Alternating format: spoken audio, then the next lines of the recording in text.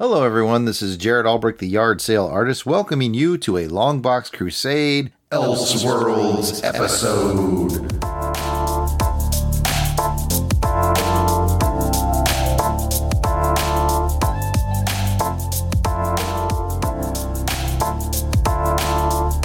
What is a Longbox Crusade Elseworlds, you might ask? Well, some of your favorite Longbox Crusade members have done some work over on some other podcast networks that you may or may not be familiar with. So from time to time, we will grab a show from the past that one or all of us has done on one of those other networks, and we'll play it for you here. Whether it's a James Bond Rookie Agent show from On Her Majesty's Secret Podcast Network, or a Comics with Normies from White Rocket Entertainment Network, or some other bit of alternate dimension craziness, we hope that you enjoyed this presentation of Longbox Crusade Elseworlds. Hi, I'm Ruth. And I'm Darren. Of Research and Development Q Branch. And the Rad Adventures Network. And you're listening to MI6 Rookie Agents at On Her Majesty's Secret Podcast.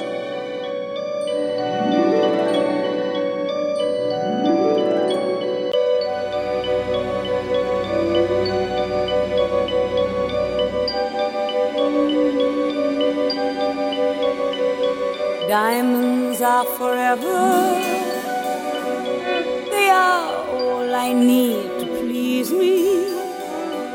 They can stimulate and tease me. They won't leave in the night. I've no fear that they might desert me. Diamonds are forever. One up and then caress it, touch it, stroke it and undress it. I can see every part, nothing hides in the heart to hurt me. I don't need love, for what good will love do me? Diamonds never lie to me, for when love's gone, they'll last on. Diamonds are forever. Hello and welcome back to another fun-filled, exciting dynamite of an episode that we're doing here on Her Majesty's Secret Podcast, brought to you by our fine Patreon sponsors and White Rocket Entertainment. I'm your host for this program, Jared Albrecht, the Yard Sale Artist. Some people call me Death Probe. And joining me, as always, is veteran Bondophile co-host and my older brother, Jason, the Weasel Skull Albrecht. Welcome back to the show, Jason. And your first question you got to answer is, what's the most 007 type thing you've done since last episode? Oh gosh, man. Not too much in the 00 range. Q Branch did issue me a new car. I'm tooling around in this souped up 2017 Nissan Versa Note. Wow. Try not to be jealous, fellas. Bulletproof glass? Jealous. Optional extras. Oh, sorry. No ejector seat or anything like that? No ejector seat, no smoke screen, no caltrops. But it's a nice little car and I'm enjoying it. I can't complain. Excellent. Well, this episode is the 7th episode of our ongoing series on our channel called MI6 Rookie Agents. On Rookie Agents, Jason and I are taking two friends in our lives who are not terribly familiar with the 007 universe through the entire James Bond series of films, one movie at a time, to get a newcomer's point of view on the film series that we love so much here at On Her Majesty's Secret Podcast. So let's welcome our Rookie Agents to the show. Don't forget to tell us what the most 007 thing you've done since last recording is. Let's start with Pat. Welcome back, Pat. Thanks, Jared, and blow it up your pants. Blow up your pants. Blow up your pants. Oh, I got pants. Excellent. What you been up to? What's been going on in your 007 lifestyle? Not a lot. I think just watching this movie has been my lifestyle for now, and being able to tell you to blow it up your pants. You're living on the raggedy edge, Agent Pat. Yeah. Probably been thinking about that for like all week. Like as soon as he intros me, blow up your pants is what I guess. Okay. Let's find out what Agent Delvin, the Dark Web Felix Leiter Williams, has been up to. Welcome back to the show, Delvin. Thank you. I haven't been doing too much, so I guess the most James Bond thing that I've been doing is going on some R&R. Nice. and just chilling out and hanging around the house a little bit. And of course, getting to watch Diamonds Are Forever. And before I forget, I guess it can also count as a James Bond thing that I have a new Felix Leiter update to give you. Oh, boy. All right, we're ready, right? We're ready? No, All I right. don't think we're ready, but let's do it anyway. That's right. You're not ready. This whole world isn't ready. I mean, I got carried away. So, okay, this one is more of a psychological thriller where there has been a copycat killer of sorts who has been monitoring Felix Leiter's career, so much so that he has gotten plastic surgery and everything to mimic this CIA agent, and he's going around killing people so he can possibly have the bizarre honor of going against Felix Leiter. I mean, and he has mimicked him like completely down to name reversal. So we have Zelif Rital, and the movie's going to be called Mirror Mirror. I think I would have gone the other way. Like, he was so into mimicking him that he had gene therapy, and you could call it Helix Leiter. Oh, Helix. I don't really appreciate you trying to one up my idea. This is fine, Jason. I'm not trying to one up it. I'm trying to make it better. That's all. Just That's it. I'm leaving the show. This is over. Does that mean I won? Yeah, congratulations, Pat. You won somehow. Yay! I won the trivia. I'm back.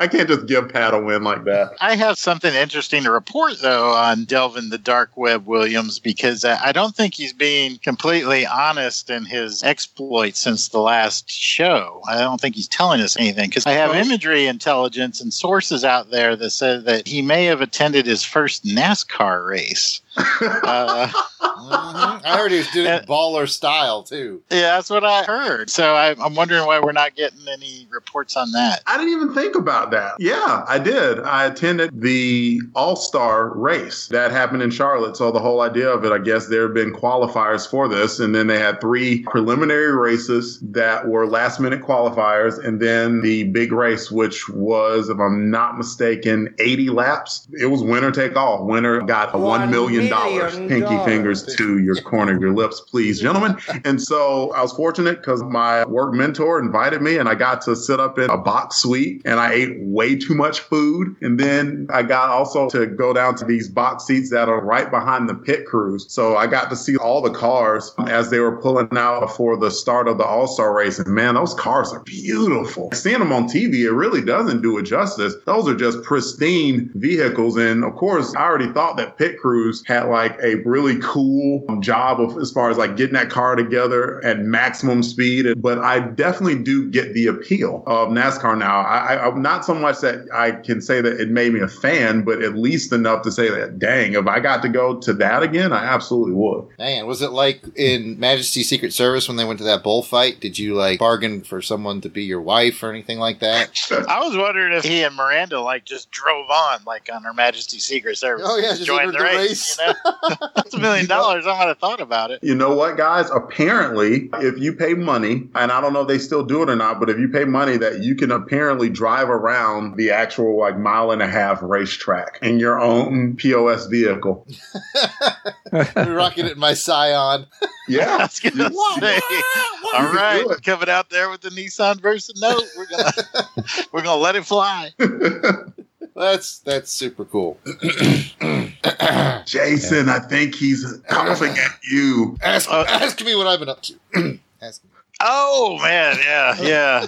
No one cares. Let's move on. All right.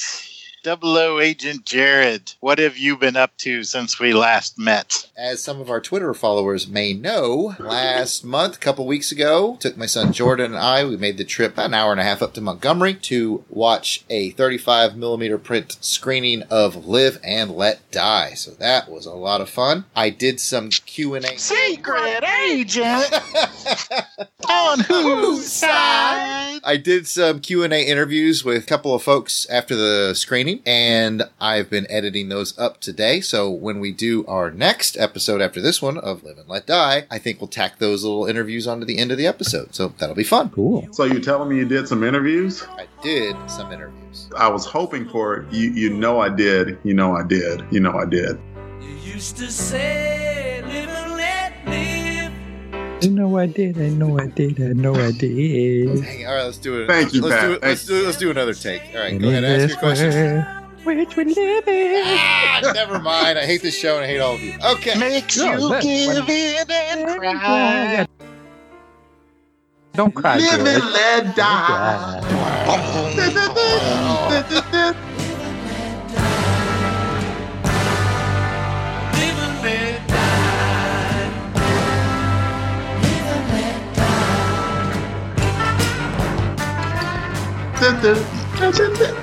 That's not the one we're doing, though, right? So much editing to do. We are planning on releasing this show monthly as a companion to the show that Van Allen Plexico and Alan Porter are doing. They're currently doing one 007 film per month as we build towards the release date of Bond 25, supposedly in 2019. That might have got pushed back, but nothing official's come out on that yet. Anyway, this show is going to do the same thing that Van and Allen are doing with that schedule, but we're going to be getting a fresh look at the 007 series through the eyes of our newcomers. So if you want a more in-depth and academic look into the series, complete with a host that has an actual British accent, definitely stay tuned to and subscribe to On Her Majesty's Secret Podcast. You'll get Van and Allen's show, or the show where Van, John Ringer, and I are doing the World Cup of James Bond, amongst other fun Bondian things we have planned. Basically, On Her Majesty's Secret Podcast is your channel for 360 degrees of Bond, so let's get to today's film, Diamonds Are Forever. Throw your diamonds in the sky if you feel the vibe.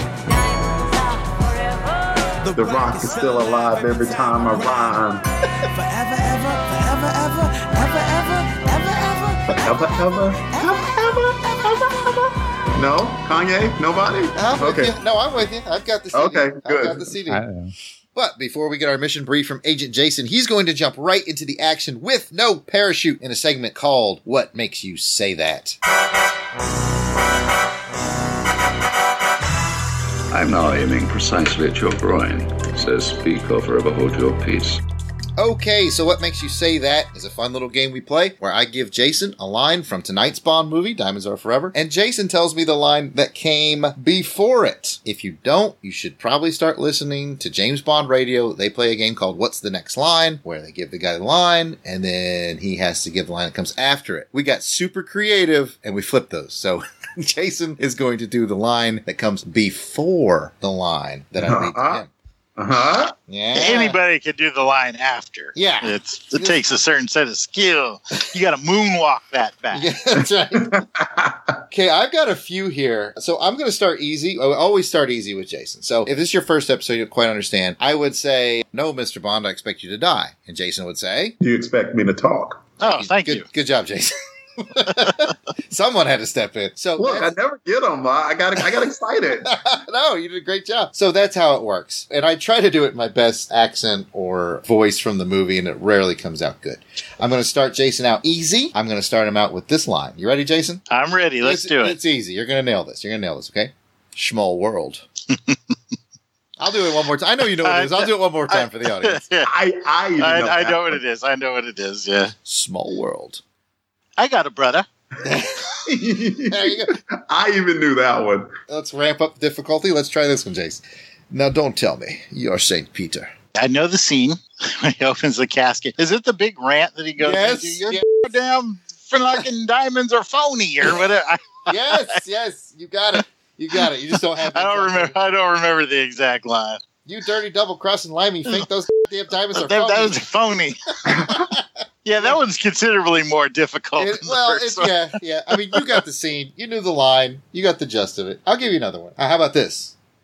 Yes, well, then perhaps I'd better give a brief background into our problem. Let's see. I'm going to guess this is at the briefing when they're talking about the diamonds. Yeah. Is this after M makes the statement that the least we can expect out of you is a little old-fashioned hard work or something to that line? It's an M line, and you've got the right scene. You're so close. Any of the rookie agents got any idea? Nope. No. I'm trying to replay that scene in my head. So say the line again. Yes, well then, perhaps I'd better give a brief background into our problem. Why would he have to give a brief background, Jason? I don't know. You got me. It's like a first on the show. I'm almost sad. Well, you knew it couldn't last forever. Not like diamonds. Ow! How about this? refreshing to hear there's one subject you're not an expert on. Yeah, that makes sense. Okay. Yep. Okay. I did know it. I psyched myself out of it. Son of a... Oh, man. One more, Jason. Redeem yourself. You're going to home run this. I can feel it. I don't dress for the hired help. That's a nice little nothing that you're almost wearing. Bingo! Nice. All right. You did a good job, man. You did a good job.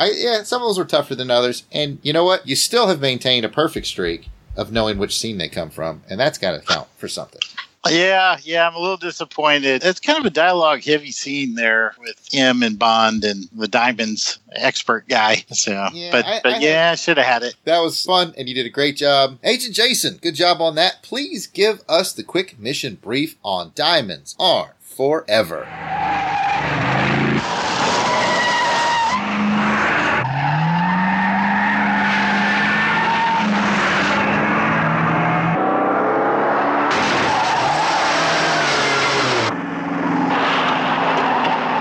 Been waiting for him,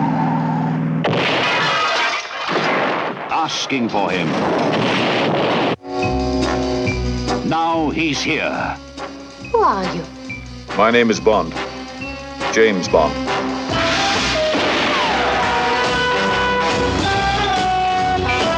He's back in a new Bond spectacular.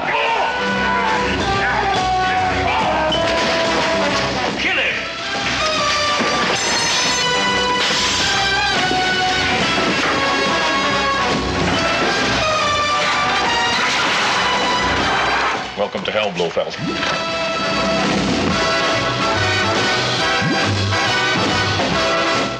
He's back. Good evening.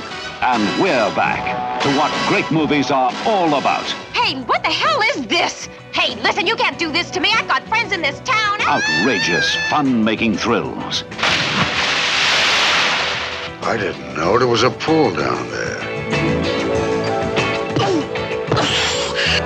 He's back. The character who runs rings around his enemies in Diamonds Are Forever. Forever.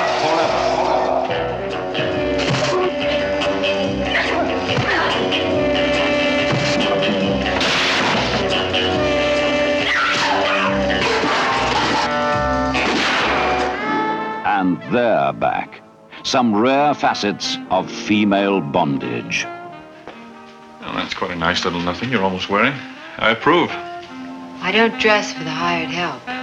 Starring Jill St. John, Charles Gray, and he's back as Blofeld, 007 style. Good evening, 007.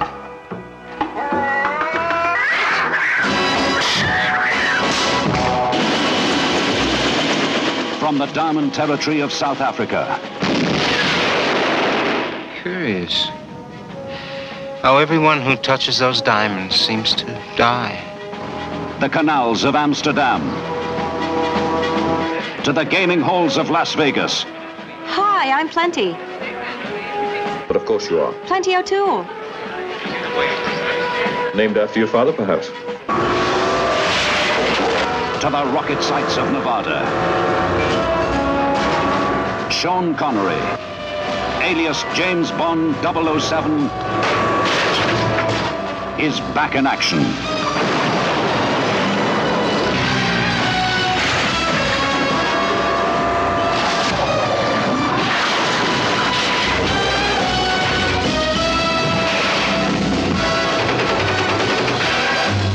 Diamonds are forever, forever, forever, forever.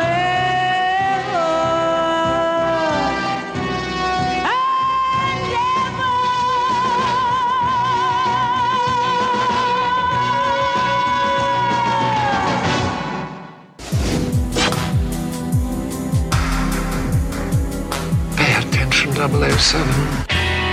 In the film's opening sequence, James Bond is out for revenge against Blofeld, and he's cutting a violent path through the international underworld. Finally confronting his arch nemesis before he is about to undergo plastic surgery, Bond gets sweet revenge and drowns the criminal mastermind in steaming hot mud. Returning to work, M puts Bond on the trail of international diamond smugglers who MI6 believe are attempting to upset the worldwide diamond market. 007 inserts himself into the smuggling network by assassinating and taking the place of smuggler extraordinaire Peter Franks. Bond is shocked, however, to learn that Spectre has a more insidious use for the diamonds and Blofeld is still alive. Bond teams up with his old CIA pal Felix Leiter, beautiful jewel smuggler Tiffany Case, and eccentric billionaire Willard White to stop Spectre's evil plan and to bury Blofeld once and for all. Our intrepid agent fights a jewel smuggler in Amsterdam, outruns the police and assassins in Las Vegas, and leads a violent assault against Spectre's oil rig base off the coast of Baja, California, to both save the world and get his revenge. After the lukewarm critical and financial success of On Her Majesty's Secret Service, the producers were taking no chances. Paying Sean Connery the then unheard of sum of $1.25 million,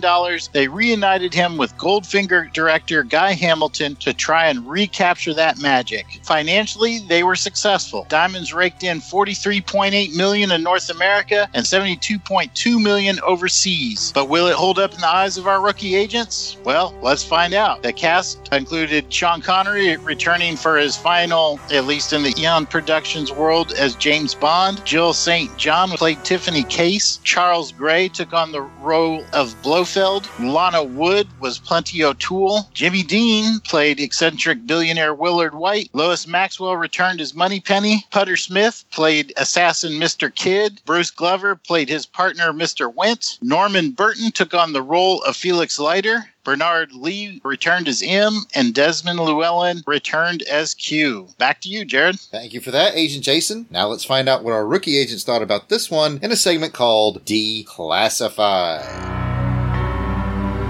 Do you expect me to talk?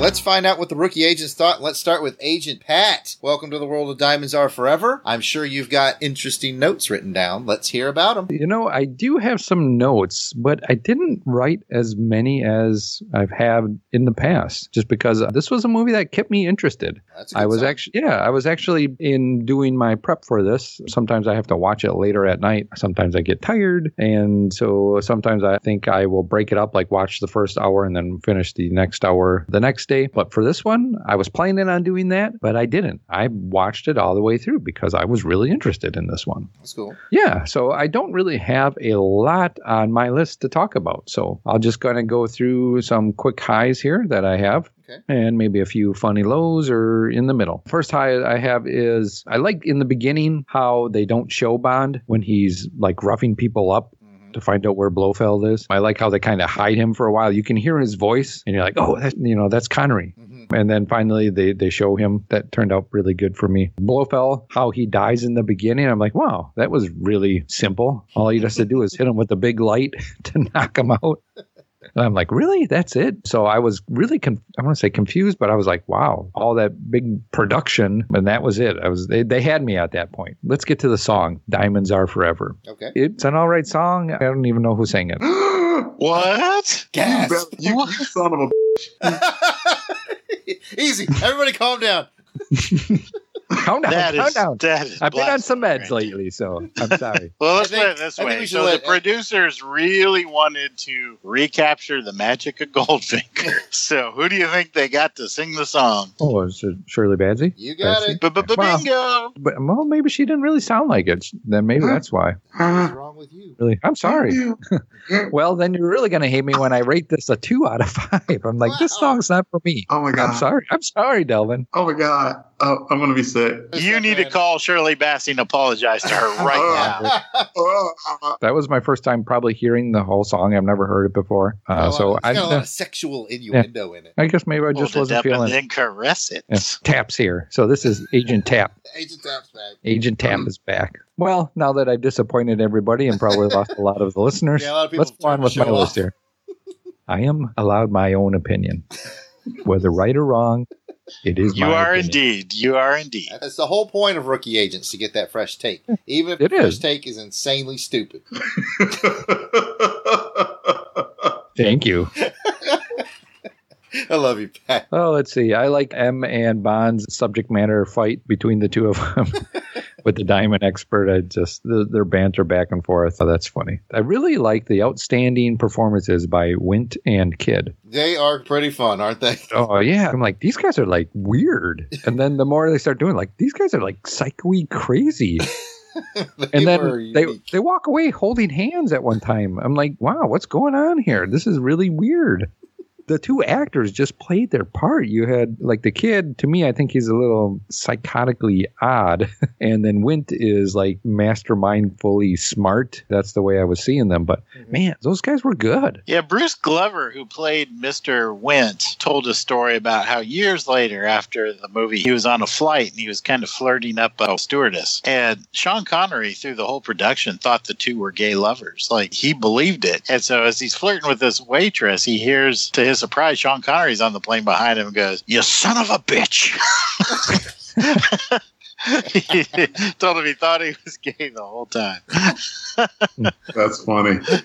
Guy's a good actor, man. Yeah, the minute they came on the screen and started talking, I was like, wow, they really made their parts great. Yeah, I was really, really impressed with them. Yeah, they were pretty cool as henchmen. That was one of the things I really liked about the movie, too. Yeah, I was sad to see at the end what happens. I'm like, whoa, man, I want these guys back. I'd like to see them really pissed off. They're not coming back.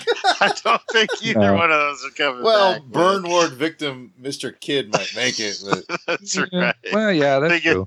Big as assassin days are behind him, though.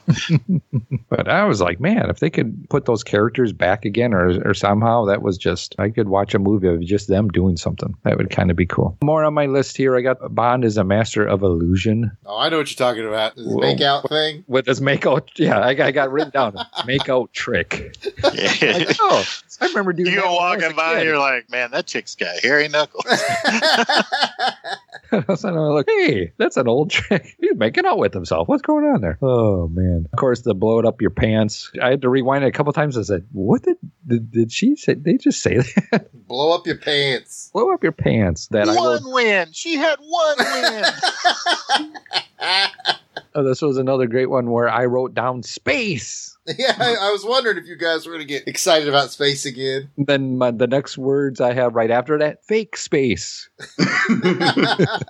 But I thought that was really cool. I'm like, oh, wow, what are they doing here? I didn't even know what the point was for them doing that. Like they were testing her. You talking about the moon? The moonwalk. Yeah. It was because there was a lot of conspiracy theorists who insinuated that moonwalk landings were staged and filmed. And so that was kind of a parody nod to those conspiracy theorists. Yeah, like Willard White would be so eccentric that he would actually spend money to do that kind of thing. And like Jason said, it was like in the news. And okay. I didn't know if that was part of Blofeld's plan. No. I'm like, oh, wow, what are they doing here? Besides getting that cool moon buggy. And why do they move so slow? Yeah. When they're like, get him. Yeah, get him. I'm like, what? And the Bond's running. The one that really gets me, though, is when they're in the chase and when he actually leaves the moon buggy and there's the guy that's on the doom buggy that, like, tips over and then he, like, rides the bike and he just sits on the bike as Bond sneaks around that berm and goes and kicks him off. He, like, literally waits for, like, an 8 count, just sitting there waiting for Bond to get kicked off. I'm like, why don't you just go, man? It's in the Henchman Handbook. And that's the reason why you don't really have three-wheelers anymore. You can see the, easily tipped and all that. The problems that they had with those spikes before. I got the Desert Chase. Man, they don't know how to drive cars in the desert. They go after them and it's like, oh, all of a sudden I'm tipping over. What's going on here? You're in the car in the desert and you're getting beaten by this moon buggy. Sand is slippery. Yeah. No, you just drive crappily. Crappily.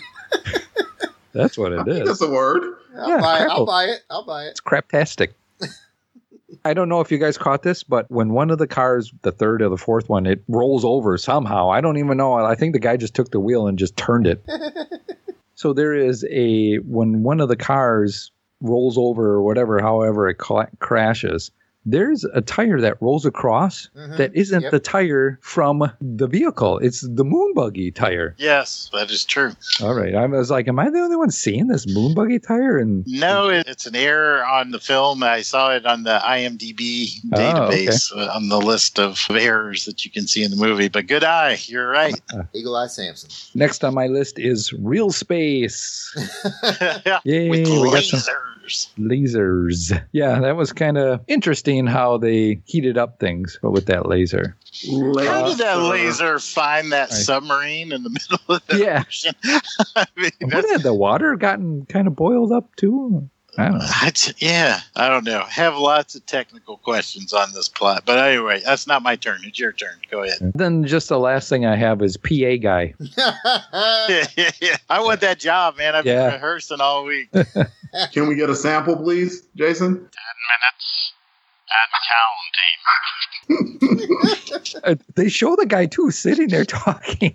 He's just sitting there, man. He's just sitting there staring at the microphone. Insane things are happening around him. Yeah. Things are blowing up. Bullets flying. Rockets flying. I want that guy to work for me. That guy's got nerves of steel. Give him a job, and he is going to do that job. So I got to stay here, and I got to count down. I don't care if things are falling around me. My job is to do this. Otherwise, I'm not going to get paid. Like, we got to get out of here, Countdown Jerry. Well, Countdown Jerry has one job, and I'm going to do that job. That's right. I don't care who pays me. I'm counting it down. I could get a bad reference for this if I leave. Yeah, exactly. I'm one step close to NASA. One step close. This is being recorded. I can play this back for them, and I will get that job. That nut job, and you only live twice. He died in that volcano, so I got promoted to this job, and I am giving up this job. This is my shot to the big leagues here. Oh, sure, anybody can be Knife Shoe Guy, but not everybody can be Countdown Guy. That's right. Takes a special man to be Countdown Guy. What was the interview like? Can you count backwards from 100? Yes. Can you do it if there's things blowing up around you? Absolutely. You're hired. I think what makes you say that thing should really qualify me for the countdown, since I can do things backwards. That's right. That is a very good reference. It is. But me, Jared, and Pat, we are not good references. We are not. You're on the podcast of oh my God, no.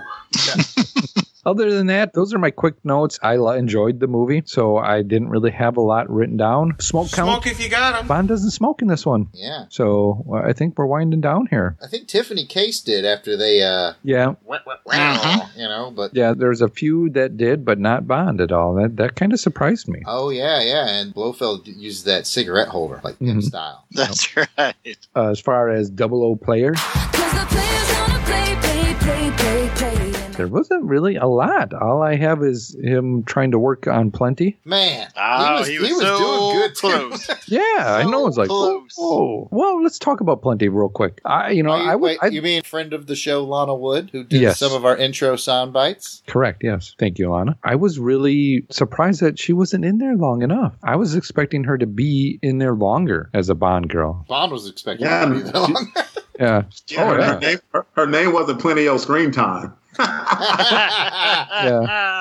How did she get in the pool, though? If you remember, the whole gist of the movie was that Blofeld and the Spectre organization, they'd gotten all the diamonds they needed, so they were rolling up by killing everybody that was involved in the network. I think they went there to kill Tiffany. Who do you think went there, though? Wint and Kid? Perhaps. Maybe they made a mistaken identity, or they just kind of ran into her and had to kill her to silence her. But that's what I always assumed. They were trying to kill everybody in that diamond smuggling organization so there would be no more witnesses. I think it was a case of mistaken identity. But why was Plenty at Tiffany's house? I don't understand. I don't. Yeah, I was confused by that. I think there was going to be a cat fight. She was there looking for a cat fight. That was Bond's theory. If you remember, he said she came here looking for you and bad things happened to her. I'm not saying it makes a whole lot of sense. How did Plenty know how to find where Tiffany lived? I don't know the answer to those questions. But that was Bond's inference. Unless Bond was lying and he really killed her. I don't know. She was annoying me. Oh my God, what did you do? But that's the best I can make of it. I've heard there's like a missing scene there that they deleted something. I don't know. All right. I'm surprised because, everybody knows her as a Bond girl, but she doesn't really have a lot of Bond time. You know what I mean? Yeah, but the time she has isn't wasted because she looked good. Did look good. Same with Thumper and Bambi. Thumper, played by a friend of the show, Trina Parks, who's also done an intro for us. Yes, they get more screen time, I think, than what Plenty does. But I wouldn't doubt it. I think you might be right. With their moves. And that was a good scene. I like that. Man, he was getting his butt worked. He got wailed on. And they're calling out, who's next? It's like, okay, she's coming. You know where she is, Bond. You know what's going to happen?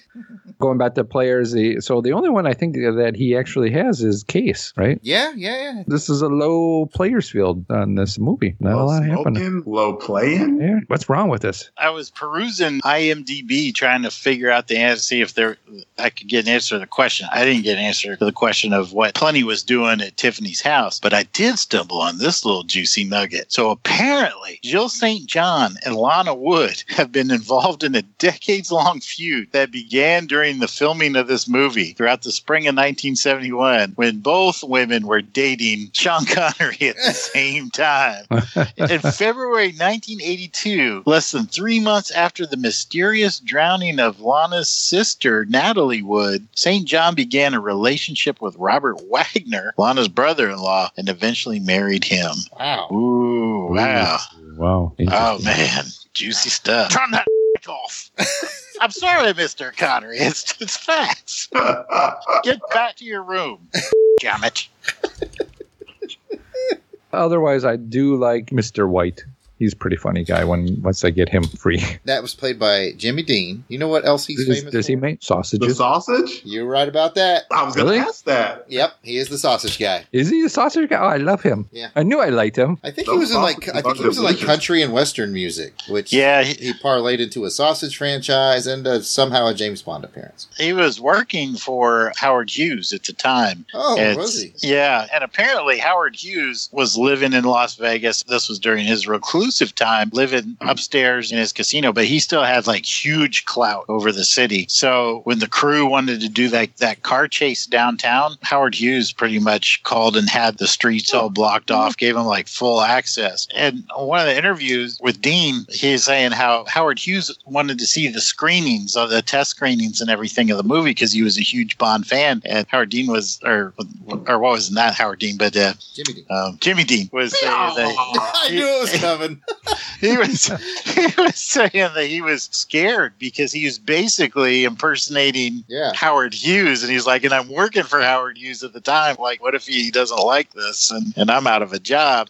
This could be bad for me. There's one thing that you did say, Jason, that brought to my mind, and I don't want to take anything away from Delvin, just in case he had something to say about it. What's the topic? It's the car chase. Did you have anything on the car chase, Delvin? It was cool. Did you catch the movie, Flaw Pat? Yeah. Oh, you eagle-eyed bastard.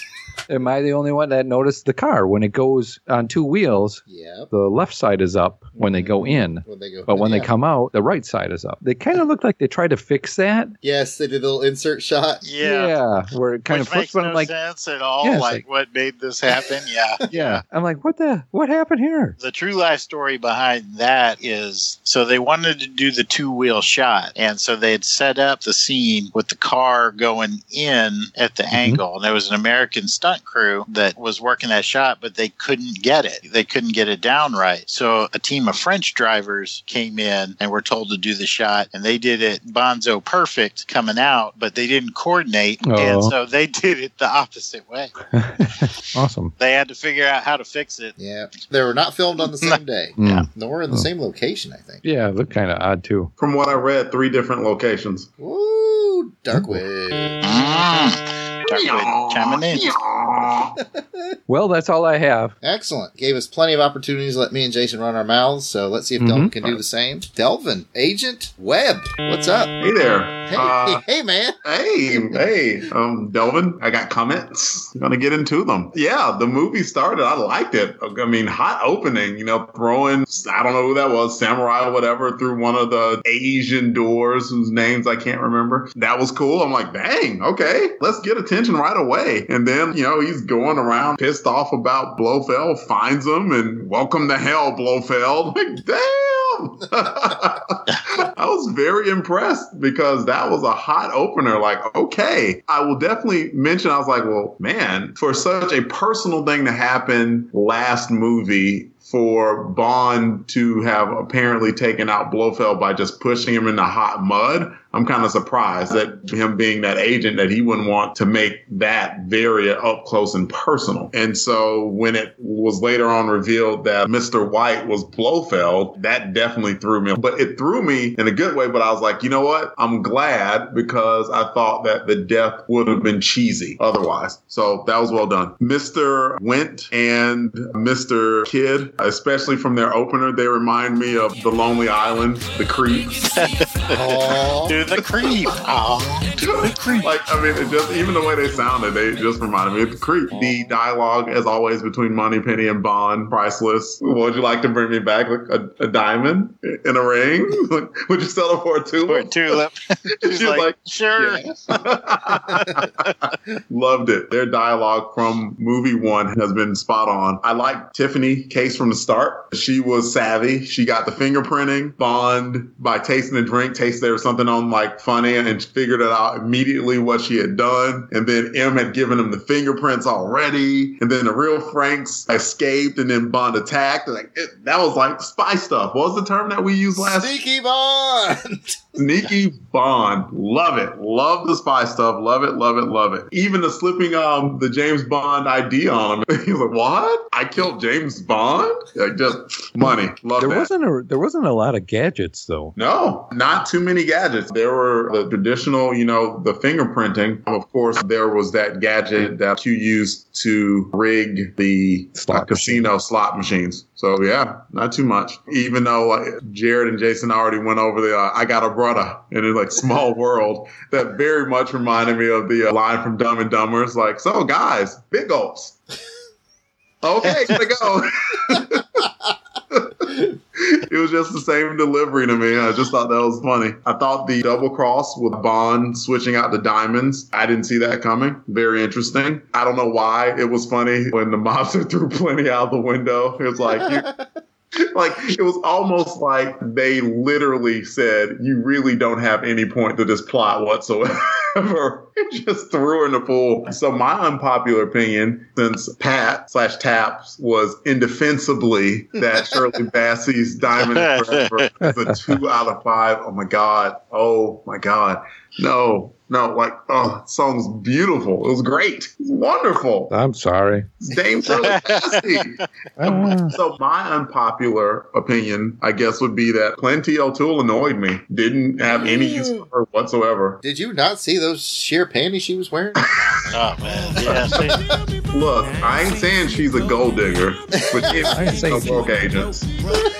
Well, whatever, man. I was watching that scene like JFK, back and to the left, back and to the left.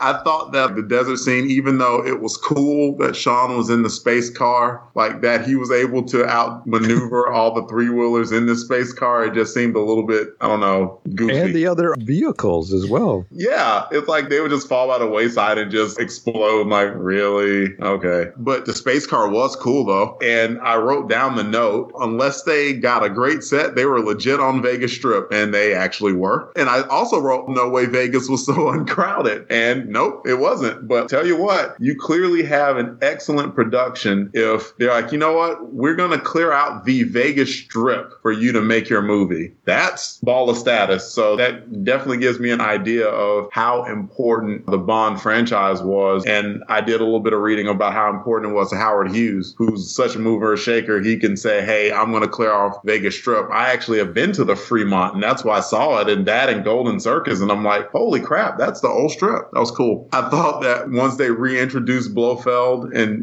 had the whole idea of cloning, that was cool. And then the movie kind of went sideways a little bit because goodness gracious, my only conclusion is that Blofeld apparently has a secret love affair for James Bond, because why else is James Bond alive? Blofeld literally said, you know what? I got you dead to rights, but you know what I'm going to do? I'm going to go to sleep.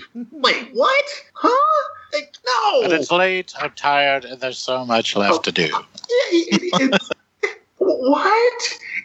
So then he got into the elevator, and then the knockout gas came on, and I'm like, this is so extra. And it reminds me very much of why it was so funny in the Austin Power movies when Scott Evil was like, I got a gun in my room. We can shoot him. Bang, he's dead. Like, you just don't get it. You don't. You know, I approved of the plan of burying the body in the desert, but kill the body first. I don't understand why they didn't just like, oh, he's unconscious. I'm about to mention something about that. You got Kid and Wint. They show like 3-4 murders where they were hands on and they took their target out pretty gruesomely and directly. And so when it came to Bond, it's like, okay, first we're going to knock him out. We could have killed him then, but we didn't. Instead, we threw him in a coffin and burned the coffin. What? Just throw his ass in the freaking furnace and burn him alive. He's dead. He's really dead. Yeah, that was a big plot hole to me. I kind of disagree on that one. I think killing him's one thing, but you got to make him disappear too. So I think putting him in the coffin and then burning him and then just having the ashes, I mean, all that kind of makes sense. And to be fair, the only reason why he got out of that mess was because he gave him counterfeit diamonds. Otherwise, he would have been dead. Fair enough. I am not quite done with my I can't believe this happened moment. Like Bambi and Thumper, they were whooping Bond's butt. I wasn't fighting back. I was enjoying it. I didn't get my ass whooped by 2 females. Pipe down, Mr. Connery. Pipe down. Don't get your bourbon. I left a drink for you on the nightstand. Just, it'll be okay. Because all of a sudden, like, looks like they were doing their plan. They knocked him into the water. They jumped into the water. Then all of a sudden, inexplicably, James Bond overpowered them. And I'm like, what? How? Navy SEALs, bitches. Just like, but that's he's holding them down with his hands. Right. Both 2 struggling, very strong women, just holding them down. Exactly. With that said, though, I would have paid good money to be in that fight. Yeah, there would have been.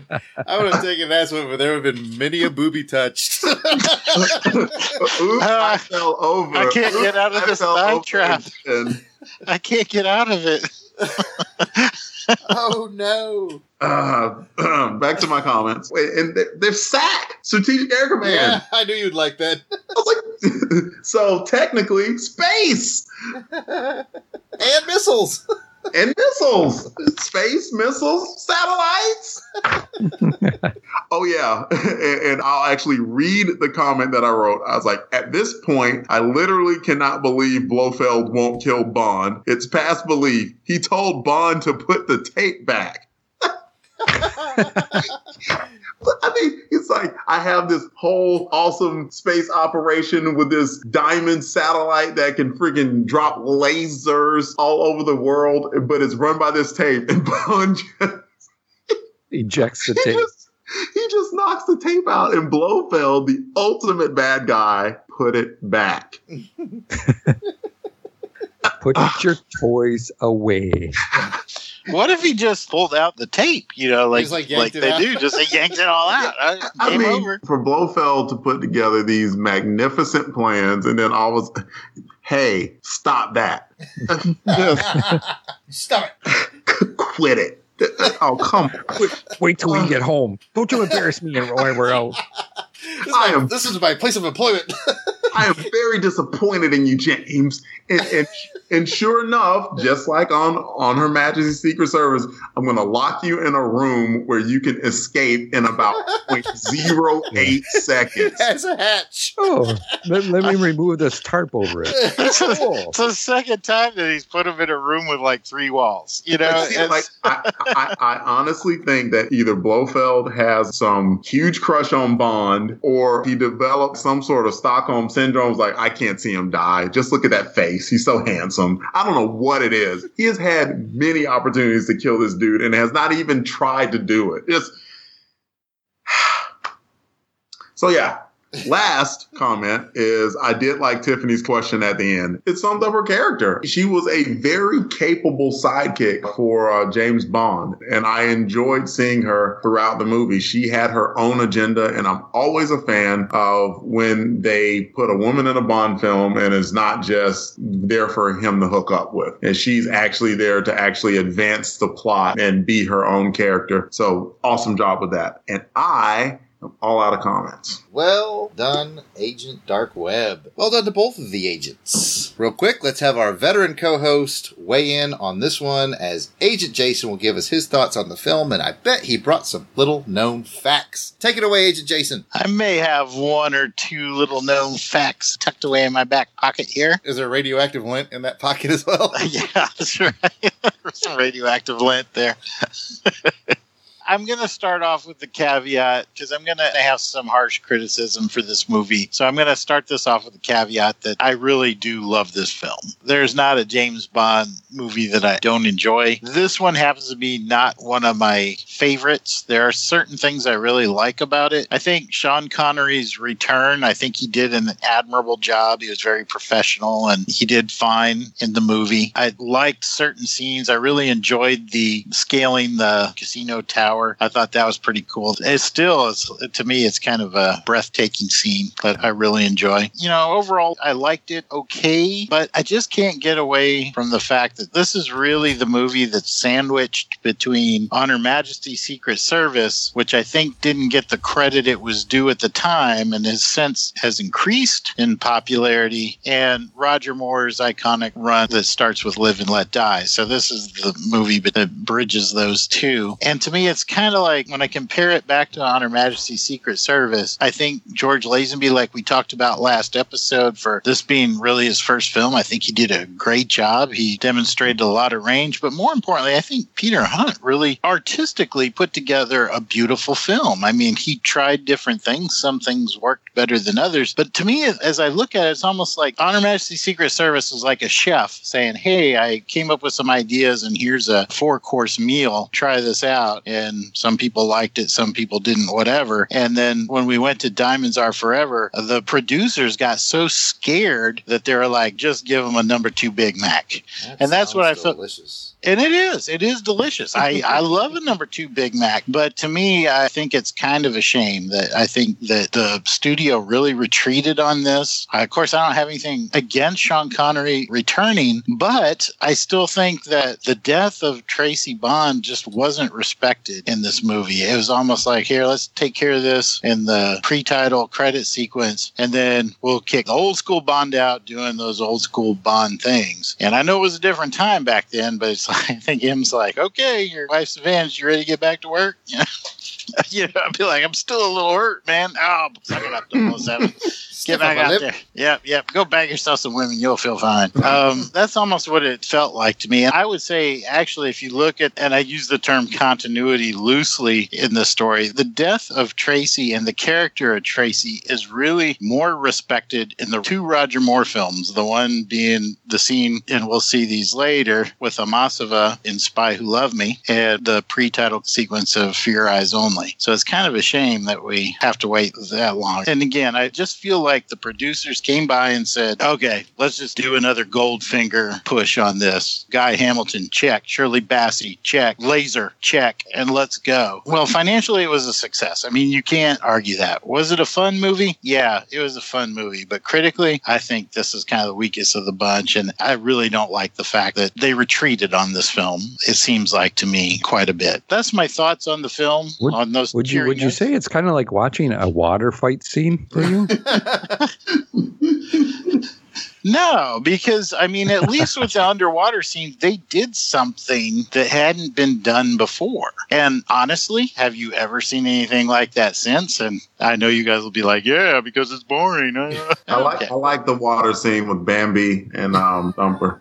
I like that one too.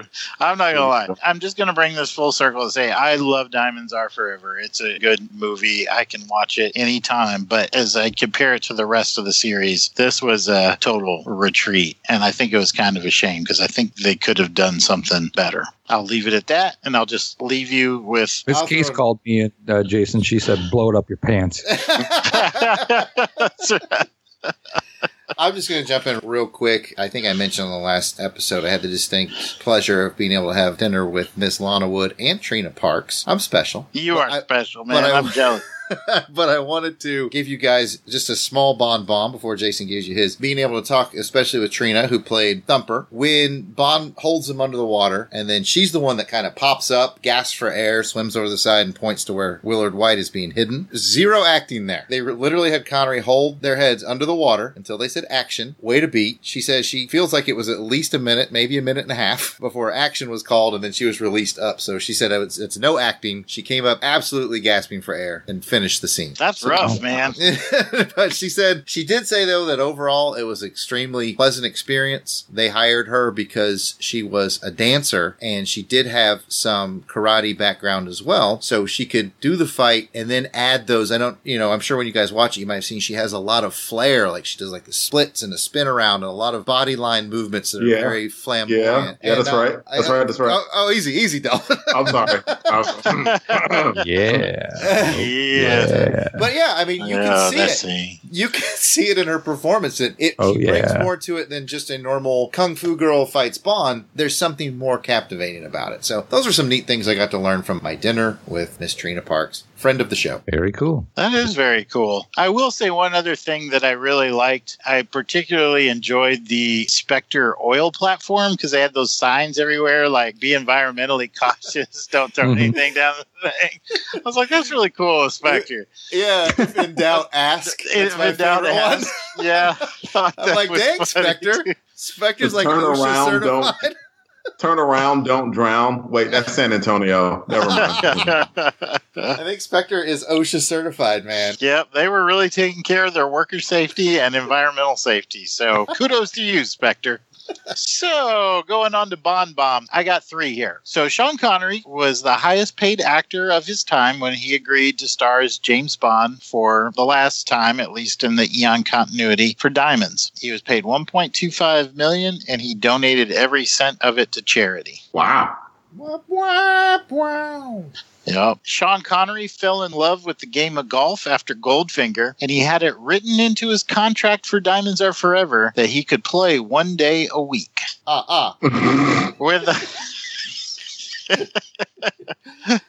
When the people of Kansas heard the line from Blofeld, how no one would notice if Kansas was blown off the map. Which was funny as hell.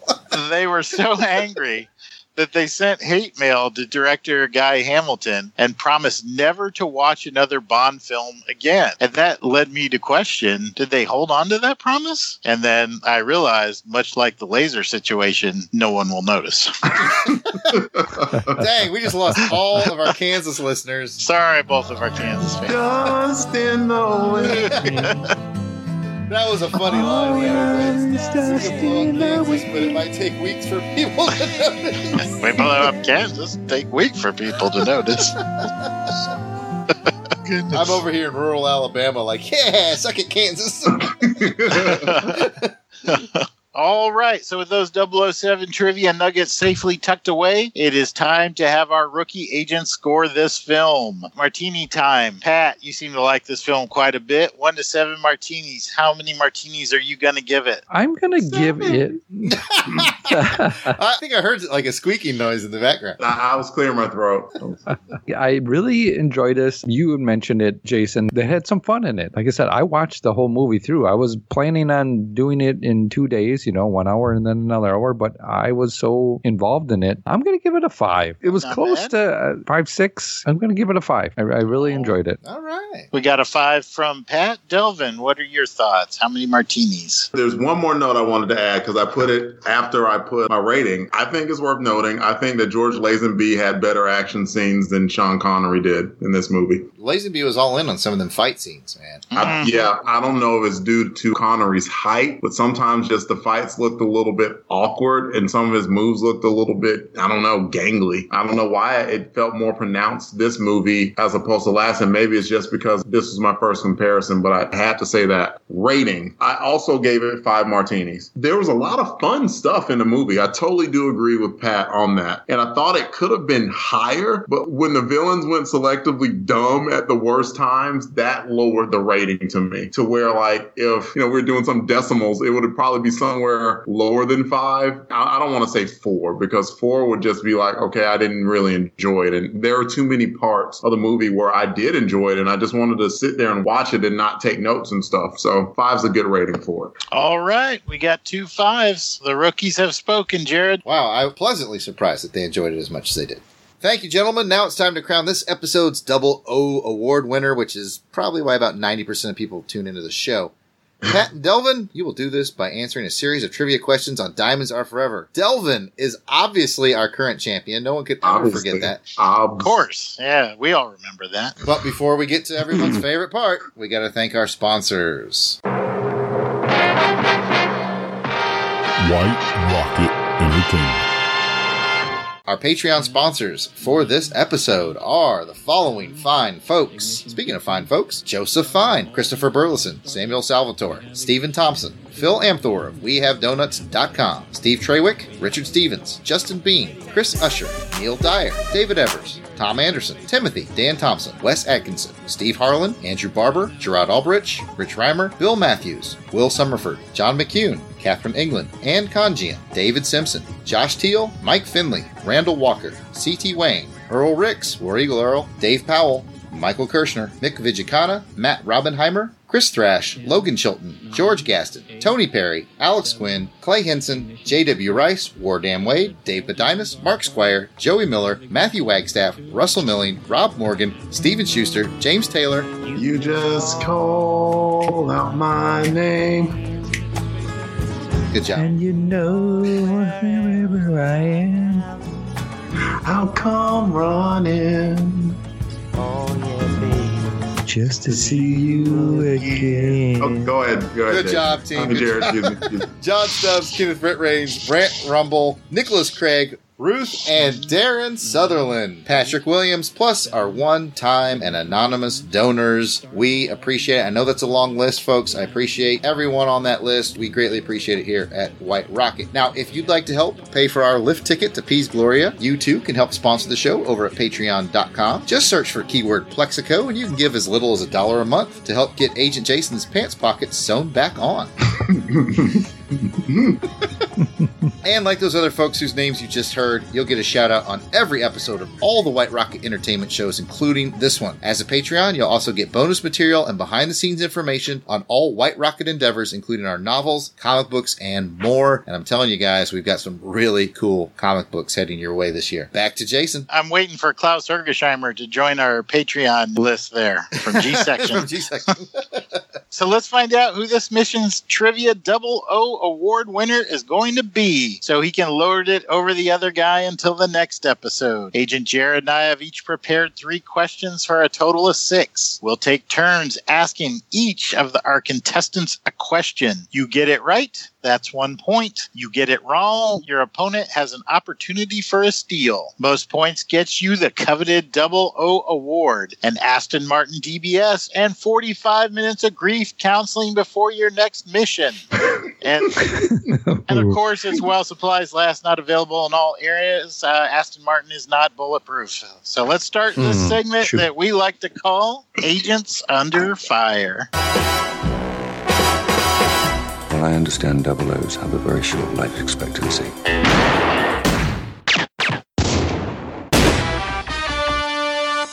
Boys, let's load up those pistols and figure out what's going to happen. Delvin, you're our current champion. Hi. Want to go first or second? Second. Pat, who do you want to read your questions? Pick the one who's going to ask the hard questions. It's a hodgepodge. This is where you get to make a lucky guess. I'm going to go with Jason.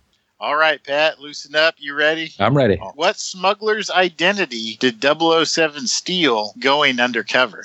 Peter Franks. Ding, ding, ding, ding, ding, ding, ding, ding. He's got it. Woo! It's 1 point from my boy. Agent Williams. Yes. What's the name of Willard White's casino? The White House. Ding, ding, ding, ding, ding. All right. Pat, name 2 of the 4 professions of the people that Mr. Went and Mr. Kidd killed in the diamond smuggling chain. Professions. Ooh, you just got to get 2 out of 4. These are my professions. The lady, she was a teacher. Okay. That's one. And then the dentist. Ding, ding, ding, ding, you want to show ding, off ding. and pick up the other 2? Well, they killed people in the helicopter. Helicopter helicopter pilot. Yep. Shady Tree, man. The comedian. Yep. Shady Tree, the comedian. Okay. Well, you got your 2 out of 4. Good job. Woohoo! All right, Felix Leiter, Dark Web. What mode of transportation did Bond take from England to Holland? I think I know it. Pressure's building. I remember him talking to Moneypenny and driving off in a car. Yeah, that's right. But I don't remember anything after that, so I'm going to guess train. Not a train. Patrick, going for that Chance steal. for a steal. Oh, it's the... What do they call that thing? Hovercraft. Nailed it. Yeah, you got it. That thing was cool. It's like the whale. Yeah. I don't remember hovercraft at all. You probably went for a drink or something. That's right. Do they still use those? I don't know. I know that was 'Cause like that a was new cool. thing at the time. Yeah. Yeah. We should check that out, man. We should Yeah, have it a was kinda craft cool. somewhere. We got to get a hovercraft right. That thing is like huge. Dear God, yeah. I don't remember that at all. Well, I suck as a person. Well, Not as a person, but you as just got to hope the rookie wheels just as a fall off. contestant, yeah. Oh, okay. Just That got to root for makes the me feel wheels to better. fall off here for Pat. Okay, Pat. So I think if you hold serve here, then you win this game. What did Mrs. Whistler want to bring back for the children? She wanted a picture of some bridge, didn't she? Mrs. Whistler did say she wanted some. Really? Really? He's on the right track, so I'm trying to. Really? I don't give a damn if he's on the right track. All right. Jared, this is your game. What do you want to do? I think we should give it to Delvin, and if he can nail it directly, he gets the point. Absolutely. All right, Delvin, take a stab. Pictures of canals, right? You got it. Oh, if he gets this next one right, he's Darn going it. to tie it up. All right, I got some Yeah. tiebreaker questions. Don't you worry. Delvin, how many carats of diamonds were they moving? 50,000. Oh, my goodness. Wow. You know, Oh. Delvin, I had to ask Jared for clarification on that one because I couldn't remember. Wow. I freaking wrote it down, baby. Damn. Oh. I guess Okay. that's what I should have done. All right, I got the first tiebreaker here, gentlemen. I'll kick it off with Pat. And Pat, your question is the following. What section does Klaus Hergesheimer work in? Radiation. That's his field of speciality, but that's not the that's not the section he the works answer that I'm looking for. I actually G said section. G section. There you go. That's the right answer. That's what I'm looking for. in. Don't fret, Delvin. Your question's easy. What California city is the oil platform near? They gave you like 8 chances to answer your question. I knew they'd fall apart. Come on, this is a slam dunk for you. Delvin. Is it slipper? It starts with a B, C, D. Just answer your question. Just answer your question. It's Baja. It is indeed Baja. Humbug is what I say to you. Good news. We've got another round of questions available. I'll start this next one here to Pat. At the very beginning, the very first guy that Bond interrogates in the opening credits, where is Blofeld? Where is he? He says, Stop it!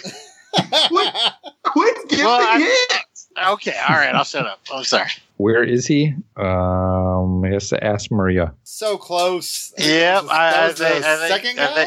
Let's see what Delvin has to say. Oh. Cairo. Boom! Cairo. Cairo is correct. Delvin, I want you to show off. I know you know the answer because you Unfair. said it I don't think earlier in the Delvin show. gets to show off. That's unfair.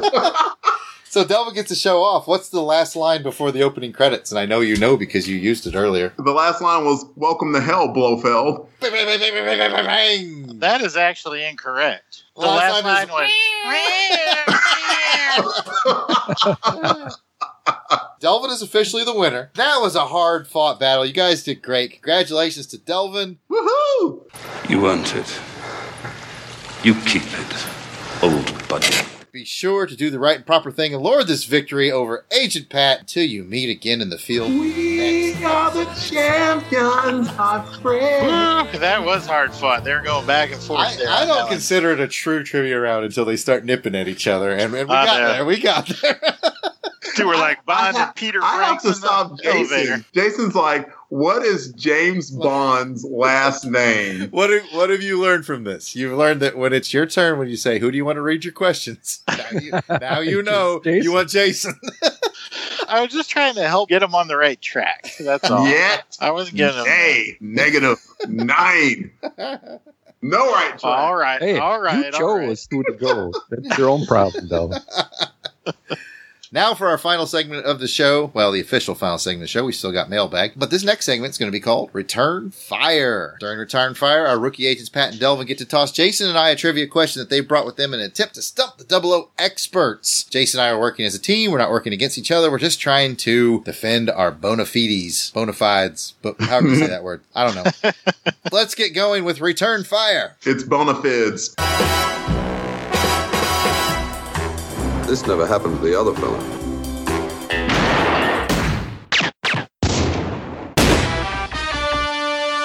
So, fellas, who's got a question for 00 experts? It's probably going to be an easy one. I'll be honest with you before you ask the question. While we're watching it, Jason and I are texting back and forth each other numbers that we're catching. We're like, here's a number that Pat might use. Here's a number that Pat might use. I'm looking at the text right now. I am too. Good. I'm glad you guys are thinking numbers because your question is, what type of gas did Tiffany Case want in her car? High test. High test. Yeah. All right. Yeah, that's a good. I wanted high test. You had your chance and you blew it. You blew it. Yeah. Delvin. My question is, approximately what time did the rocket or satellite blast off? So we're not on the oil rig because by then it was already in orbit. I don't remember what part the dang thing blasted off. I can give you hints, here. So let's see. The note that I wrote before this was about Q's electromagnetic RPM controller. So it happened after that. Right. Okay. The only thing I remember was when he called and he said, it launched like 24 minutes ago. Yeah, that's right. And I know that. But what there also was a time that was ticking. So assuming that was actual time, then you'd have to subtract the amount of minutes from that. Oh, okay. I see what you're saying. So there was like a clock on screen? There was. Shoot, man. I've got nothing on it. Jason, I'm just going to go for the easy answer of noon, and you got to pick something else, and maybe we'll nail it. 3 o'clock. Well, if Jared picked noon, maybe you should have picked midnight. Oh, wow. That's what Jared said. The night noon. Because it was night noon. I said night it was noon. all zeros. The time that was on there said somewhere between 23 and 24 minutes. And when they said it blasted off 23, 24 minutes ago, I'm like, oh. That's not a clock. That's a countdown clock. That's the mission clock. Be the mission clock for all we know. That's the mission clock you were looking at. That's how I knew it was. Well, it could be, but since I don't know that, I'm calling you. You're looking at the mission clock, thinking it's a chronological clock. Didn't you work like in satellites and stuff? Here's my comeback, Jason. You're looking at the mission clock. Oh. I say we get half credit for remembering it was 24 minutes. Oh, my God. This man was in charge of defending our space program. I wasn't in space lift. I was in space control. Blow it out your pants, Jason. The mission clock keeps going around in circles. That's the second hand, sir. I got a second hand with a middle finger coming up. I got a second silver hand with the silver finger. Anybody have any additional questions? Pat, my goodness. Pat, you got any other questions? Got one more. There was a sign that said Strategic Air Command. Right. What is the number for the Strategic Missile Wing? That's a good one. I would have thought they would have known that. I saw those two numbers and I was like, nah, that's too easy. I thought they knew. Two numbers. We know that. He's helping me out. Got it down to, yeah, you're right. Numbers. Smarty pants, you're right. Yeah. I'm looking through our text. Peter Franks is no punk. Yeah, we did write that. Peter Franks was no punk. He fought like a madman. He did, man. Yeah, he was something else. We got 40401 was the Playboy Club card.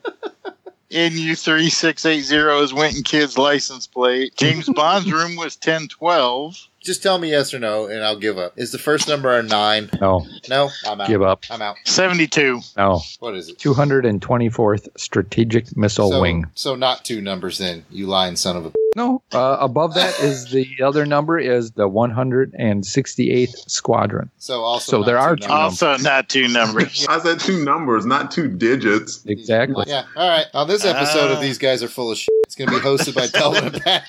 As we talk about 2 guys, Jason and Jared, who are full of crap. This show is just not coming together like I wanted. Oh, man. I got to admit, that was a good one. Delvin, what do you got? You got anything else? Your last one was balls hard, man. Give us a softball. I know. Give us something easy, man. Okay. When Bond went to the funeral home and they got the diamonds out of the corpse, then the funeral home director, Mr. Slumber, said that he should go out to the Garden of Remembrance. Mm-hmm. He mentioned the color of the curtains. Up your and to the left. Oh, that's not helpful. Angel's Breath. Yes. And gold trim. And the curtains are, it's a weird chartreuse. Chartreuse. There you go. Oh, man. Good times, gentlemen. Sticking it. 2 is the hard questions tonight. So nicely done, guys. Agent Jared, what do we have in the Eyes Only mailbag this week? Thanks for asking. As a reminder to our audience, if you'd like to be part of the show, you can send us your questions, comments, or trivia challenges to OHMSPOD, that's OHMSPod, at Outlook.com, or over on the Twitter page, which is at OHMSPOD.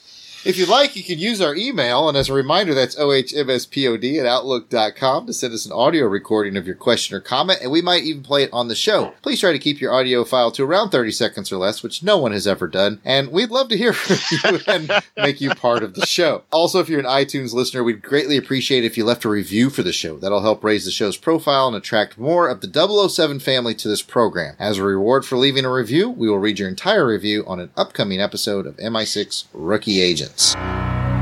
What, no small talk?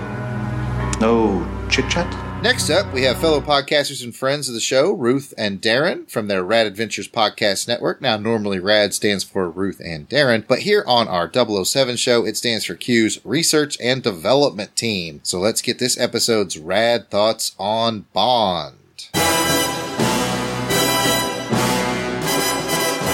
Hi, I'm Ruth. And I'm Darren of the Rad Adventures Network. We're with Research and Development Q Branch, and we're here to share our thoughts about Diamonds Are Forever. This is both Sean Connery's return to and departure from James Bond, following George Lazenby's decision not to return to the role. And while it isn't Sean Connery's best Bond film, it's still a great movie. It's filled with plenty of action scenes and good humor, and Sean Connery is charming, but unfortunately it suffers from a couple of plot holes and production mistakes. The main plot about diamond smuggling is set up well, and I like the way Bond infiltrates the system and follows the path of the diamonds. It gives us the opportunity to meet several interesting characters along the way and to visit lots of locations around the world. I also like seeing Moneypenny working in the field. Even though it's a short scene, it's still great seeing her involved in a mission outside of the office. But unfortunately, the film falters in a few places. For instance, the sequences with the dentist are initially interesting, but it isn't very believable that a dentist delivering smuggled diamonds to 2 unknown men in the desert in the middle of the night would stop to examine one of the guy's teeth. So the sequence with the scorpion is spoiled by that poor execution. And the film also doesn't do a very good job of following up on the tragic events of the previous film. They probably just wanted to move on quickly, especially with the change in actors, but it's still a little jarring when you watch the films close together. The cast is great, however. Jill St. John is charming as Tiffany Case. She's confident when she should be, and has a no-nonsense way of delivering her lines that fits her character very well. And Lana Wood is great as Plenty O'Toole. We've been lucky to meet her a couple of times at conventions in the past. She speaks highly of the film and enjoyed working with Sean Connery. And Ed Bishop from the excellent Jerry Anderson TV series UFO has another cameo in this film. We mentioned him when he appeared back in You Only Live Twice. In this movie, he plays Klaus, who gives Bond the radiation detector at the diamond smuggler's secret facility. We always enjoy getting to see him. In some interesting trivia, Adam West was offered the part of 007 in this film, but he declined, saying he felt Bond must be British. To return to the role, Sean Connery was paid $1.25 million, At that time, it was a record sum and was reported in the Guinness Book of World Records. I was happy to learn that Sean Connery used the money he made from this film to establish a charity in Scotland. And now it's time for 007 Hits and Misses, when we share our thoughts on 2 low points and 7 high points in the film. My low point is when Bond asks Moneypenny what she wants him to bring back from Holland, and she says, a diamond and a ring. It would have been funny in any other movie, but coming early in this movie, when his wife died at the end of the previous movie, makes me cringe when I hear it. And my low point is a continuity mistake during the car chase in Las Vegas. There's a great scene where Bond drives a car through a narrow alley. They went to so much trouble to set up the scene and create a believable way for Bond to get the car on 2 wheels. But then they ended up with a big continuity mistake in the sequence when the car enters the alley tilted on the right wheels, but exits the alley on the left wheels. They tried to fix it by adding a close-up of Bond and Tiffany sitting in the car as it pivots from the right wheels to the left wheels, but it isn't a believable fix. The stunt was filmed in 2 different segments, and at 2 different locations, and with 2 different stunt drivers, so the mistake wasn't realized until much later in production. And here are our top 7 hits. Number 7. Bond riding on top of the elevator to get to the top floor of the White House. The scene is so well done that it gives me a little vertigo as I watch him swing out over the streets of Vegas. Number 6. I like seeing the Seaspeed hovercraft that is used across the channel. It had just recently started service at the time of the movie, so it was a novel sight for many, which is probably why they lingered on it for as long as they did. Number 5. I like the chase scene through the desert when Bond is driving the moon rover that was being tested. Great fun. Number 4. I like the scene of Bond using the ball to walk on water. It's fancifully fun, but also very practical. Really nice. Number 3. The great fight scene in the glass elevator in Amsterdam. The close-quarter fighting is really well filmed, and the directing and editing keeps you on edge all of the way through Bond subtly switching IDs without Tiffany noticing. Number 2. The scene when Bond wakes up trapped in the coffin in the cremation fire. Sean Connery does a terrific job of looking frightened, and it seems there's no chance of escape. And really, there isn't. He is freed only because Mr. Slumber realizes the diamonds he gave them are fake. And at number 1 is the sequence when Bond is buried in the pipe in the desert. It's exciting as he tries to outmaneuver the welding robot in that confined space. And it has a terrific ending when he steps out of the pipe in front of the repair crew wearing his suit and straightening his tie. Thank you, Jared, Jason, Delvin, and Pat, for letting us share our thoughts on your excellent podcast. Remember, we're RAD, R-A-D, which is short for Ruth and Darren. And Research and Development. There you have it, folks. What do you think about Ruth and Darren? It sounds like Darren shares my sense of awe and vertigo on that climbing scene up the side of the building. That is a really cool scene. Delvin? Yeah, I need to go back apparently and look at this hovercraft. It has like 2 Union Jack flags in the back of it on the windows and everything, man. It really stands out. You're going to kick yourself when you see it. He drives under a sign that says, to hovercraft. Also a valid point. It's possible that there was a defective DVD that I watched. It skipped. That skipped that scene. Pat, thoughts on their thoughts? Yeah, the hovercraft, they mentioned that. I like that part, the hovercraft. I'm like, wow, that's really cool to see that thing just go into the water like that. It's cool. I remember seeing that as a kid and thinking, like, that's pretty baller, man. I want to ride on one of those. Yeah. And as a 47-year-old man, I'm still thinking that. I'd still want to do it. Yeah, I think it would be cool. As a 41-year-old man, I don't remember the hovercraft at all. I tell you what I found most interesting from Ruth and Darren was Ruth's point about how if there was strong Bond continuity, how completely insensitive that remark was. Yeah. You know, I never really thought of it. I guess the trick worked on me because after the opening credit sequence, it's like reset back to Sean Connery Bond, but that's a legit point. Thanks for sending that in, Ruth and Darren. As a reminder, you can check out their myriad of podcasts, which include Xenozoic Xenophiles, Trekker Talk. Is that about Star Trek? No. Oh, it's about hiking. It's taking a hike and talking. Oh. They also do Warlord Worlds. All of those podcasts come highly recommended. Going back into our mailbag, we have our audio file from our friend Agent Z, Don Zuderman in the Netherlands. We love Agent Z, so let's see what the Netherlands has to say. He represents all the Netherlands, by the way. Let's see what the Netherlands has to say. He does to us, anyway. He really does. He is our target demographic in the Netherlands. Here we go with Agent Z.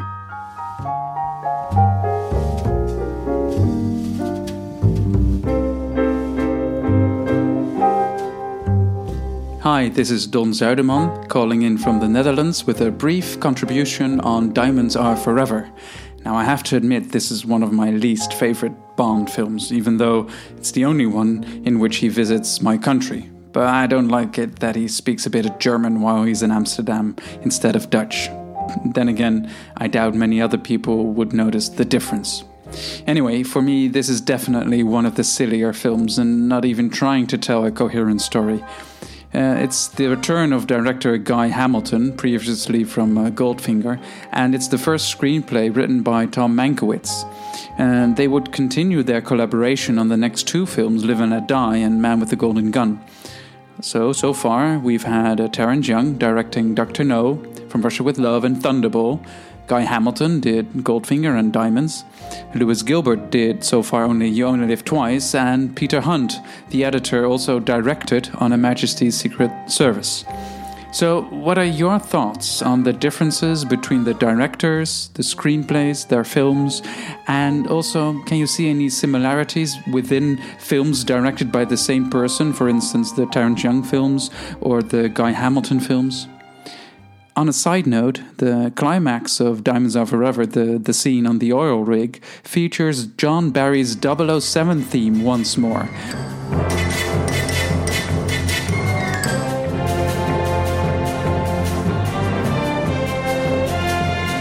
He would use this music cue only in one more film to come, and I won't spoil which one it will be, so keep your ears open.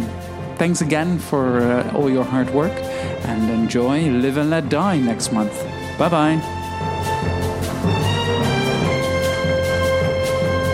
And Agent Z is classy. Yeah, he is. Smooth operator.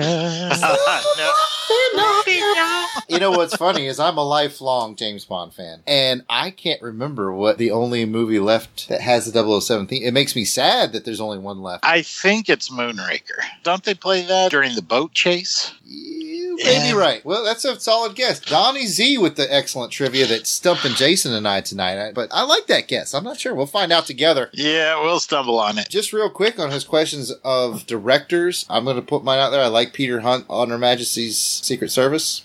That was Peter Hunt, yes. That was the only one I think that he directed. He's got some neat visual tricks that he did in that. He uses the theme of the clocks all through the movie. I don't know if you guys noticed that. There's a whole theme of clocks in the movie. Mm-hmm. I love the scene where he projected Tracy being drug away and it fades into Bond looking out the window. As far as just visually, I like the way he put it together. What thoughts do you guys have about the difference in directors? We'll start with Jason. We'll start with Terrence Young. And I think Terrence Young was the rock. He was the foundation that established the tone and the character of James Bond, and he deserves all the credit for that. I think the strengths he brought, he could do a lot with a little. We saw like early on the small budgets that they had. He was tough, but he drove a tough schedule, but he also obviously took care of his crew and got things done on time. You boil it down, that's what you want your director to do, and he was amazing. So then we'll take it to Hamilton. Hamilton deserves credit for bringing the fun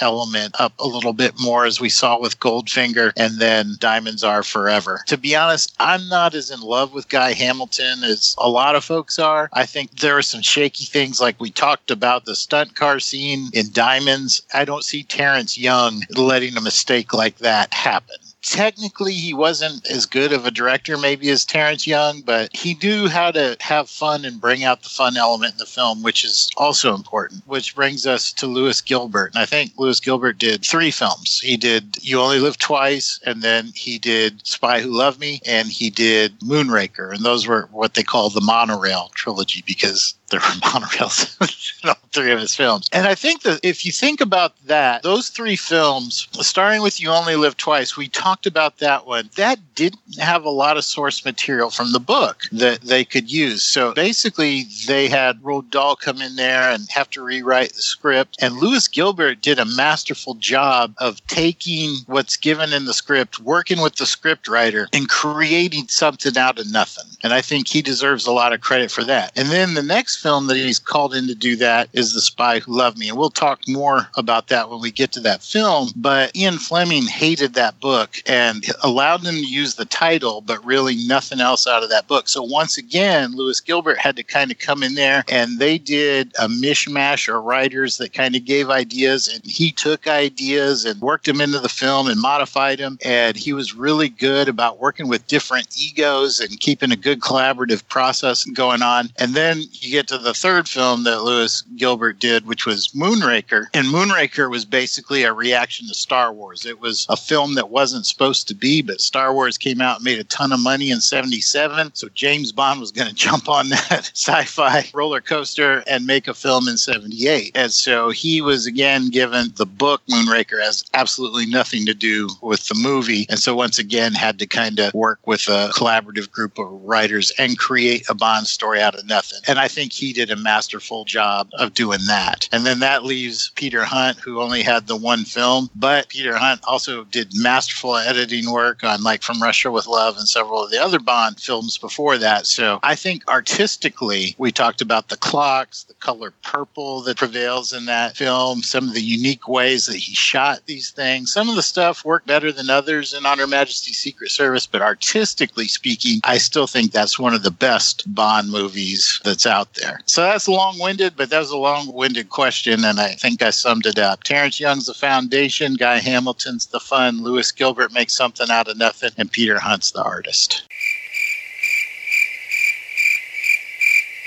There's literally nothing that Pat and I can talk about. I feel like Jason needs to be more thorough. Was that too much?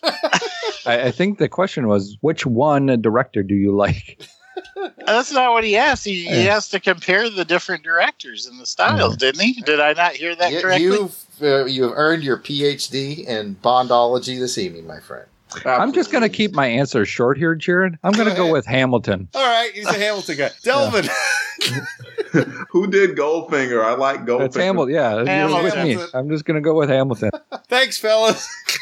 Thanks, Don. I like Gilbert. Can you please make your questions just a little bit more like a yes or no? Really specific. Yeah, really specific. Really narrow it down so we. Well, we didn't ask the other because he asked about other films that we liked by those directors. We're gonna move on. I don't know the other films. You're talking about films I haven't watched yet. Yes, like keep in mind that half of this show are Bond idiots. Didn't Terrence Young do Battle of Britain, Jared? Or am I making that up? I'm pretty sure that was Britain. Hey-o. I don't remember, to be honest with you. But I'm going to finish this damn show. Okay.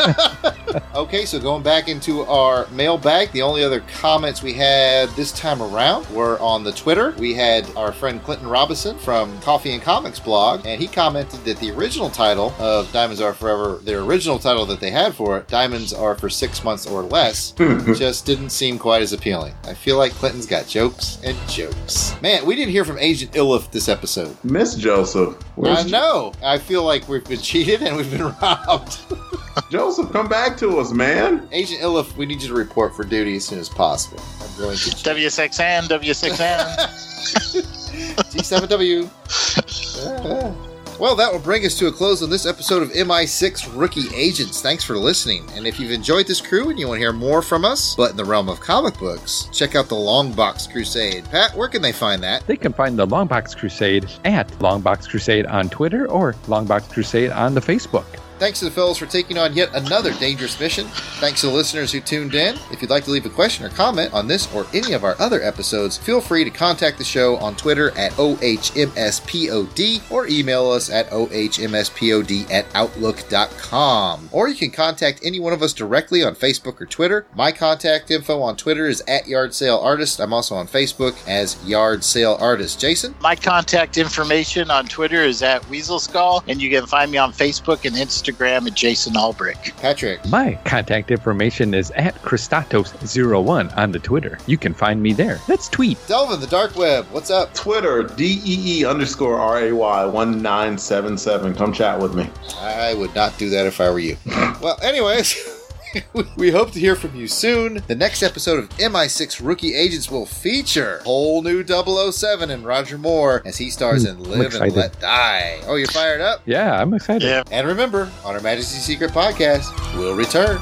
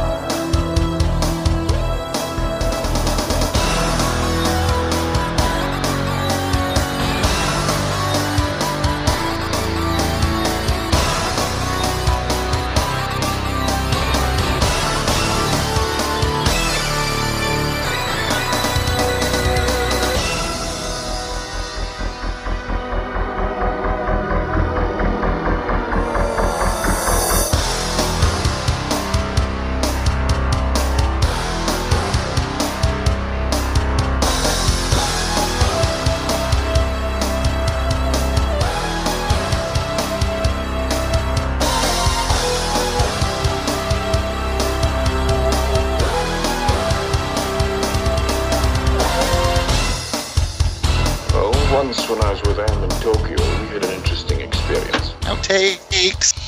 Thank you, Miss Moneypenny. That's all. Yeah, you handled that with, as they say, a plume. I don't know if he had any fruit on hand, but whatever. That's a plum. That's a. Like the dude from the game Clue. Professor Plum. Professor Plum. Oh, like the guy who invented like the singer Plum and Giant Man. That's Henry Pym. Thank you. Oh, there we go. Oh, like the wood. Pine. You said We're really going off the rails now. And the joke died there. Sorry. Way to go, Pat. Tap is back. It did. Tapped out. You know it did. Got tapped out. Just got tapped.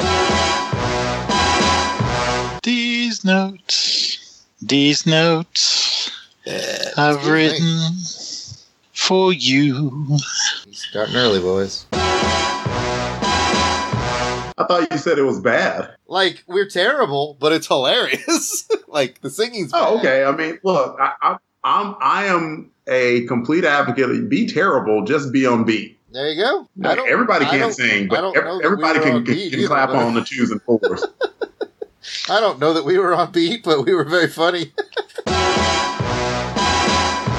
I didn't know I'd scored. I thought I just cleared the ball. And Jason was like, "Oh man, that's awesome! That's awesome!" And I was like, "What's awesome?" He's like, "You scored." I was like, "No way! This is gonna happen." Sure did. And Jason was like, "Go!" He was.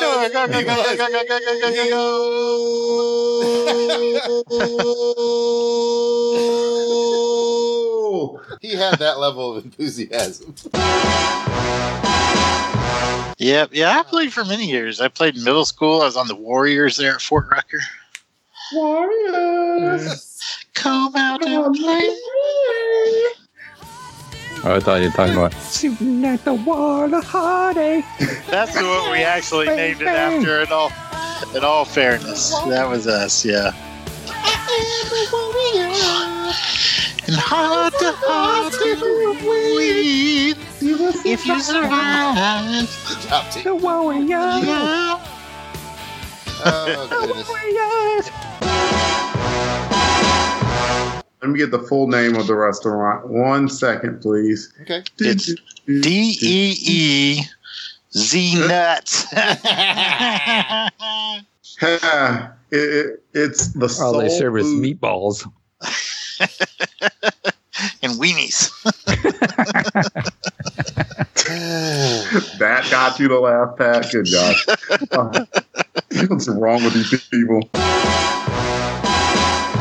Yes, the Soul Food Meat Company. Are you sure that's not a band that you formed 3 or 4 years ago? I think it's a porno.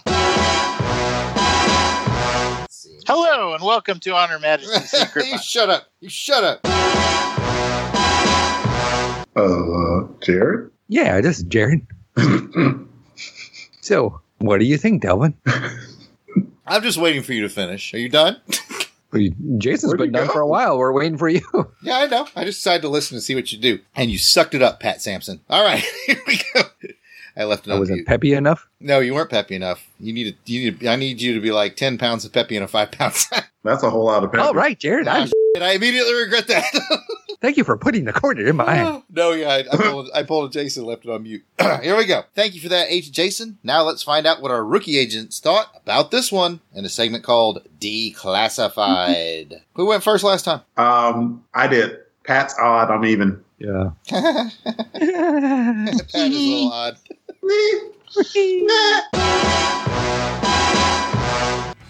You cry tonight.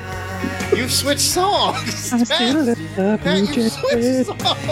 No, I did, but you know what? They still sang. Don't you cry tonight.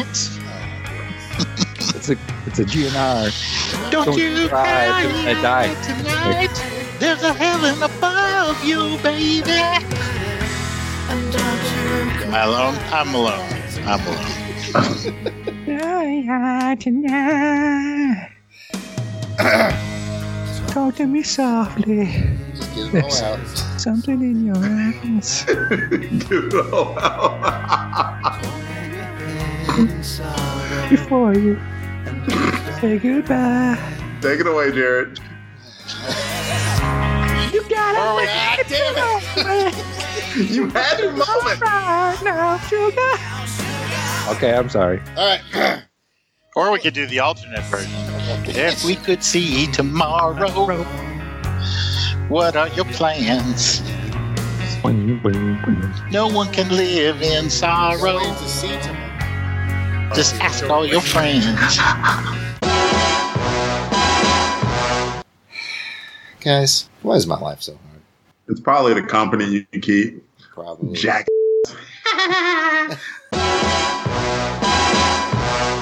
Hold on, I'll be right back. Uh-oh. It's a call from the missus. Are you talking to your Jack friends again? This is about stupid comics or stupid James Bond. Which one is it? Some boys are no good for you. It's stupid something, that's for damn sure. Pat and Delvin will do this by answering a series of trivia questions on Diamonds Are Forever, and I believe Pat is our current champion? What? No? No. All right, hang on. Take two. Let me take two. I do believe you get your ass kicked for saying that. Oh, this is a fun episode, man. Those James Bond ones are always fun. They're hard work, but a lot of fun. I'd hate to edit it, though. Yeah, wouldn't you? Wouldn't you? I wouldn't want to edit me. It's a pain in the ass. And that's a wrap for this episode of Longbox Crusade Elseworlds. I hope you've enjoyed it, and we'll see you around the alternate dimensions in the future.